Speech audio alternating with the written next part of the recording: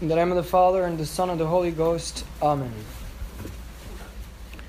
Quid est veritas? These past days we have felt the tension rising little by little between Christ, true Son of God, and the Jews.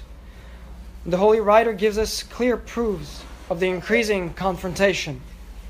In fact, these past days we have read for instance from the writings of St. John that now they were ready to seize him, but none of them laid hands on him. His time had not come yet.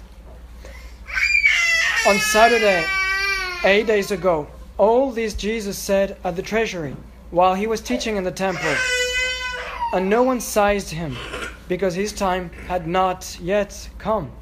And also they took up stones to throw at him, but Jesus hid himself and went out of the temple. The diabolical plot has begun, but God knows the time. God alone, in his infinite and eternal wisdom, has chosen his time, and no human power can change the course of the greatest of the mysteries of our faith. The plot has begun, as we said. The very object, the very motive of this plot can be summed up in one single word: truth. Quid est veritas? What is truth?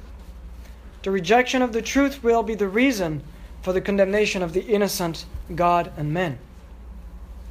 Christ's insistence on the reality of his mission as Redeemer is more and more obvious. The hour of our redemption is now at hand. Ego sum lux mundi. I am the light of the world. He who follows me can never walk in darkness.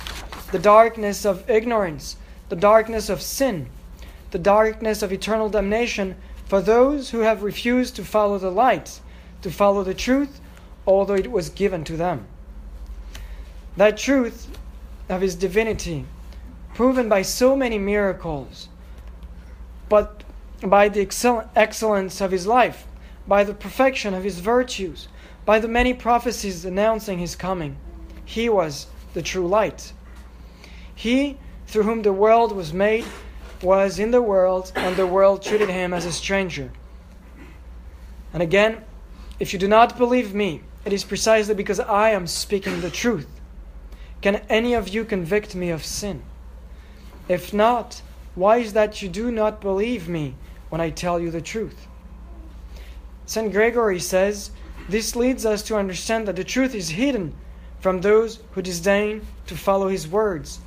Indeed, the truth shuns a mind that it does not find to be humble.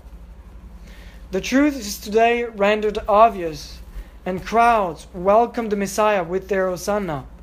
But for many of them, the necessary attitude of humility is missing, and so many that today were throwing their palms, branches on our Lord's path, will soon betray him and reject him because their pride cannot accept a crucified Messiah, a God-man, being put to death in the most horrible and cruel torments. The radical incompatibility between light and darkness, between life and death, between truth and lie, between grace and sin is now perfectly clear. Christ announced many times his hour, the hour of our salvation. The prophets announced him as well many decades before. His miracles have spoken about his divinity, but yet their hearts are still hardened, and the pride has made them become blind. He is the King. He is the crucified King. This is the truth that everyone is seeking or should be seeking. Here he comes, proclaimed as King of our nations, King of the chosen people. Will you accept him, or will you reject him? The most ancient enemy of our faith, of the mystery of incarnation, seems to have resurfaced lately, even more powerful and destructive. Absolute truth seems not to exist anymore for many of our contemporaries. The divine order established by God is almost inexistent. They have rejected the cornerstone, and the edifice is now falling apart. Quid est veritas? We have rejected the truth. Every time a mortal sin is committed, life is lost, light is gone, truth is disfigured and becomes lie. Quid est veritas? The truth is that He is God. He is the promised Redeemer. He is King of our life, King of our society. Let us once again proclaim Him as our ruler.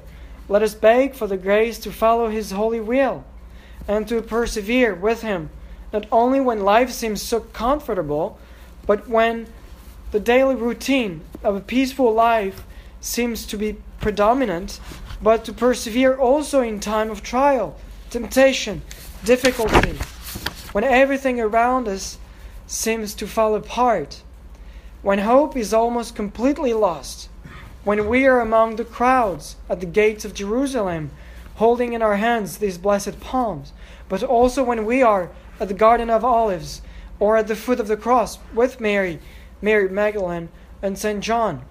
Let us always hold the truth firm in our hearts and our intelligence. He is our King, and His kingdom shall never end. Hosanna. In the name of the Father, the Son, the Holy Ghost. Amen.